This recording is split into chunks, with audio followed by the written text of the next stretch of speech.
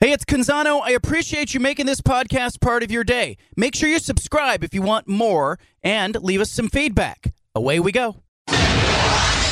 Initialize sequence. Welcome to The Baldcast, a production of John Canzano's Bald-Faced Truth.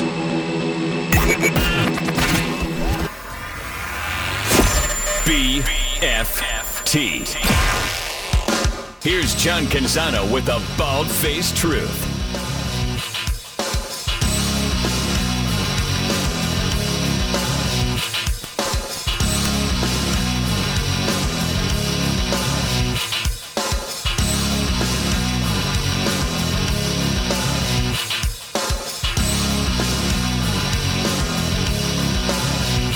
Well, if you're a sports fan, I hope you checked out Worlds of Sports. If not, I'll send you some video once it's produced. I thought it was a lot of fun on Saturday in particular. I got to be honest.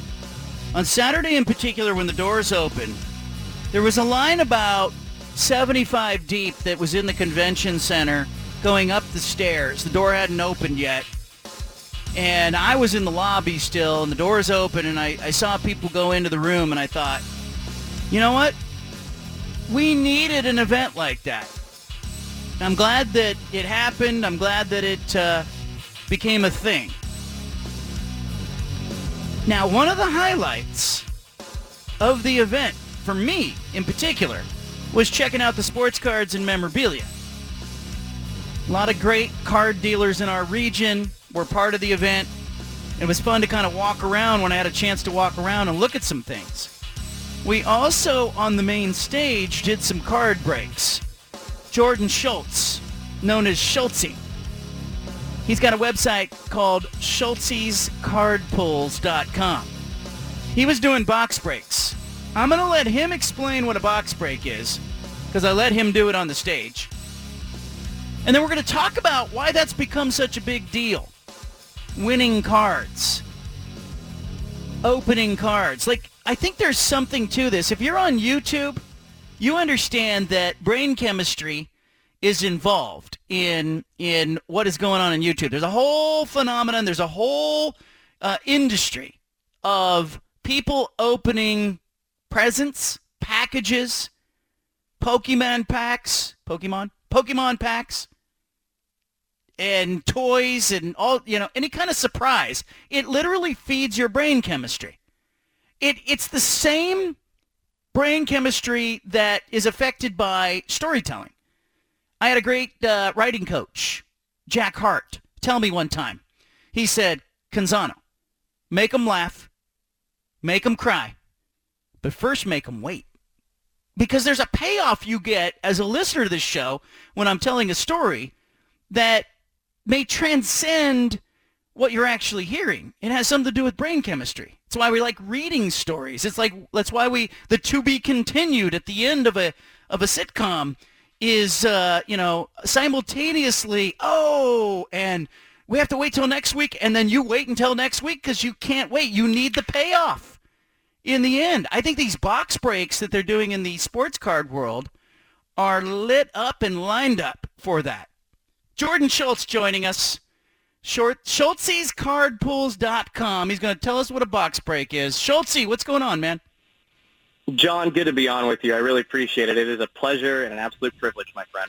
All right, let's talk about what happened at this event, because you were on stage and you were doing a box break. First of all, for listeners who have no idea what we're talking about, how do you explain a box break to, like, your neighbor who has no idea what we're talking about? Yeah, so essentially, a box break involving sports cards and collectibles and chances at big items. That's kind of the draw right there, the chance at a big item for a smaller cost. You've got normal boxes of sports cards that have been being printed since, everybody can remember, but they're getting really expensive nowadays. We're talking, I know you've mentioned $400, $500, $600. There's even some that people want to regularly open that cost $1,500 or more. So essentially, a box break, instead of paying $1,500 yourself for that box, it kind of alleviates the cost, and it's a gamble either way. It's a chance at pulling a big card or pulling nothing, whether or not you open, a couple of packs in the box or the whole box. So what the box break essentially does is kind of splits the cost up and makes the gamble a little bit cheaper. So instead of opening the whole box yourself, you get randomized a team or randomized a division and hoping you get like the New England Patriots, for instance, and draw Mac Jones rookie or Trevor Lawrence for the Jacksonville Jaguars and so on and so forth, Trey Lance, Justin Fields, all the other big quarterbacks from 2021. So essentially, John, it's just a low-cost chance at a massive, exciting, expensive find, like you said, an autograph or a hologram, all kinds of special finds in card boxes nowadays.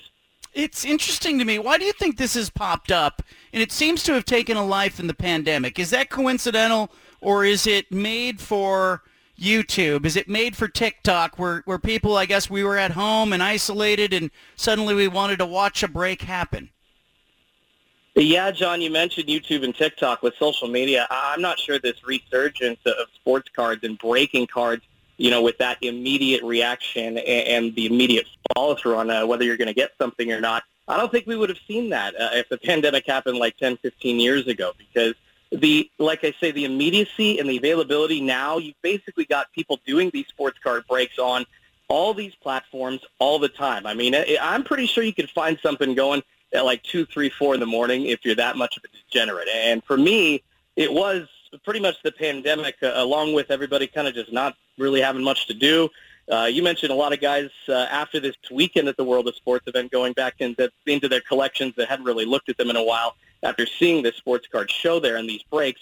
That's kind of what I did, John. I was trying to figure out some things to do with my spare time and saw people opening these boxes on social media, and it encouraged me to try and use my skills and have some fun and do that myself. And it's kind of taken it and grown it to doing breaks as well as trying to help people get cards as cheap as possible. My brother was not in town. He was not able to make the event, but he saw it on social media, and he texted me, and he said, you guys are making me go into my cards and look at what I have. And I think that a lot of that happened. What have you seen in the sports memorabilia trading card market? Let's first start with older vintage cards, Schultze. What have you seen in maybe the last couple of years? Yeah, the older ones, I mean, you're obviously talking like the Honus Wagner T206, which even if you're not a sports card fan, you've seen the picture of that old like cigarette card pack. It's kind of a smaller, kind of thinner card. Essentially, you're going back into the millions of dollars of value for bigger cards and super rare cards like that. There's a 1952 Mickey Mantle that's, I think, just sold. The last one sold for over $2 or $3 million at auction. And then Michael Jordan rookie cards, they go for anywhere. If it's in gem mint condition, which you call gem mint is essentially the best possible graded condition, which is graded is essentially certified and authenticated that it could be in. We're talking $500,000 to $1 million.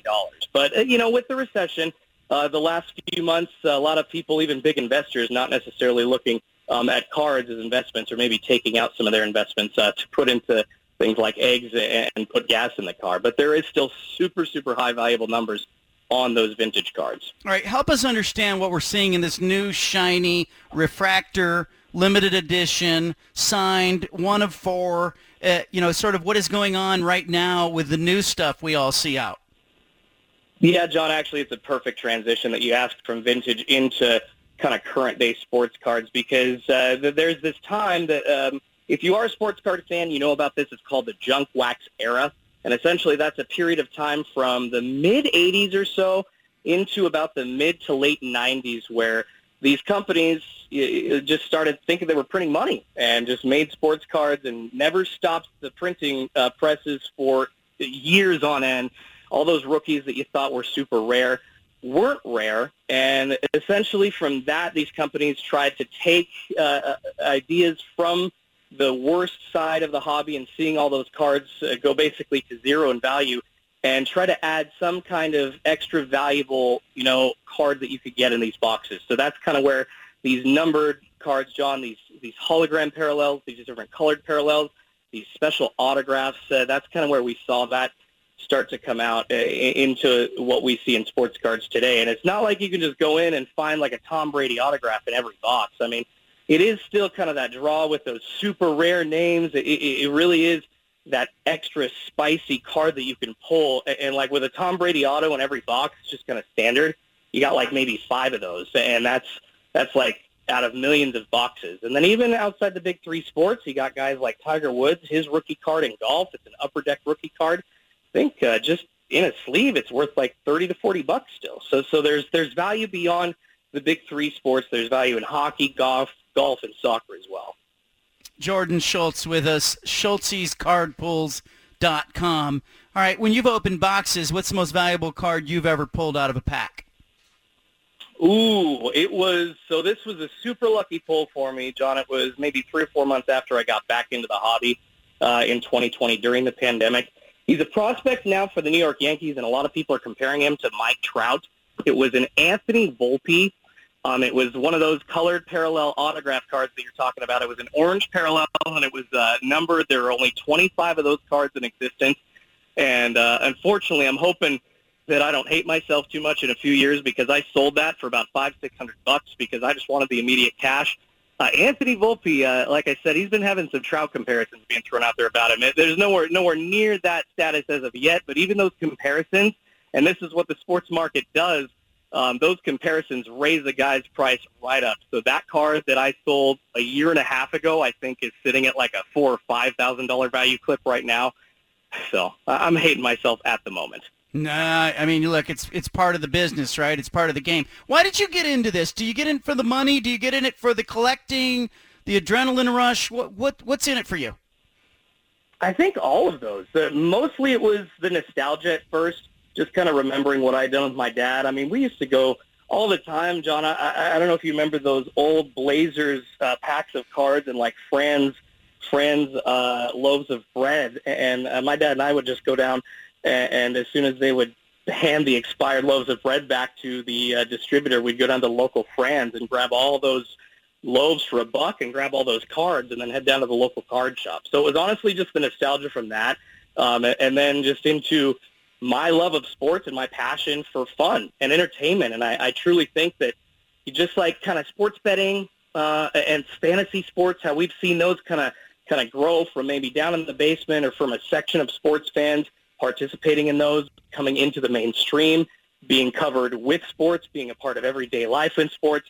I truly think sports cards will go that direction, especially, John, after we saw this event and how much fun you had up on stage at the World of Sport. I think it's going places for sure. Jordan, let me ask you too, because there are a lot of people out there that go, hey, you know, I can't afford to buy a $200 or $300 box of cards, or maybe their kid is just wanting to get into collecting. What do you do? What do you do as a parent? You got a 8-year-old kid who wants to get into this stuff, and you want to dabble a little bit. Where are you buying cards, and what are you recommending? Yeah, John, that's the cool thing about the hobby is there are price points for everybody. They've got hobby boxes, but they've also got there's kind of two different categories: hobby boxes and then retail boxes. And these retail boxes are a lot cheaper, and they're ones that you can actually go find in person at stores like Target and Walmart. I mean, you could go pop in, I think even places like Barnes & Noble here locally, check your local Bi-Marts, some Walgreens. I mean, so, John, there are cards for kids accessible at a lot of these places. I know there were just a couple of different baseball releases put out in the past month, and at the Walmart that I was at just earlier today, there were tons of boxes on the shelf, and they were $29.99 a box. So, you know, it's a tenth of the cost, and I think that's a perfect way to get a kid interested in the hobby. And honestly, that's one of the things that I try to do, and is my main philosophy, and really why I do what I do. I want to help people get access to this hobby. I want those people that can't afford those $200-300 boxes to be there to buying not just the baseball cards, you know, but football, basketball, the really premium cards that everybody's trying to find and can't find. That's kind of one of the reasons the hobby's so popular, is because of the scarcity right now. Jordan Schultz, I appreciate you. Thanks for doing what you do. How do people find your YouTube channel? I appreciate you, John. This has been an absolute pleasure. And you can go on YouTube.